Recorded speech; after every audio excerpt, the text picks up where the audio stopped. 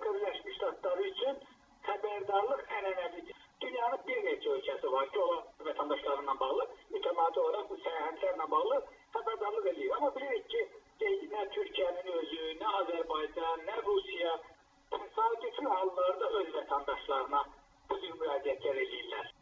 Bu təsadüfi hallarda ancaq o vaxt olur ki, o ölkədə ya vətəndaş müharibəsi var, ya o ölkə artıq o ölkədə terror gündəlik həyatın bir parçasına çevrilib, həm də o ölkəyə siyasi münasibət də əhəmiyyətli rol oynayır. Bəzən olur ki, bir ölkədə təhlükəsizlik riskləri var, amma A ölkəsində təhlükəsizlik riskləri çoxdur, amma B ölkəsi həmin A ölkəsinə münasibətləri yaxşı səviyyədə qoruyub saxlamaq istəyir.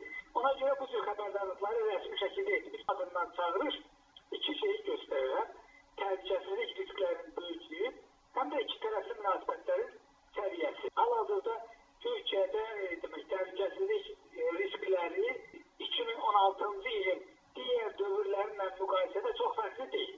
Yəni 10 il əvvəlki Türkiyə ilə müqayisədə bəzi risklər artıb. 2016-cı il boyunca götürəndə xüsusi bir fərqlilik yoxdur. Və eyni zamanda Azərbaycan-Türkiyə münasibətlərinin inkişaf tempinə baxsaq, normaldır. Yəni Azərbaycanın dövlətin bu barədə çağırış etməməsi normaldır. Mütləq qeyd etmək lazımdır. Yəni müəyyən dövlətlər var ki, onlar üçün bu bir ənənədir.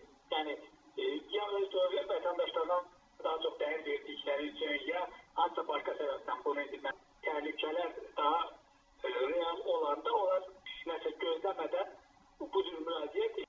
Mart ayında, xüsusən Novruz bayramı ərəfəsində elə bir atmosfer var idi Ankara'da. Mən orada uzun müddət yaşamış və mütəmadi olaraq da gelib gələn birisi kimi. Yəni ki, mən Mart ayında Novruz bayramı ərəfəsində olan Ankara'nı heç vaxt hatırlamıyorum.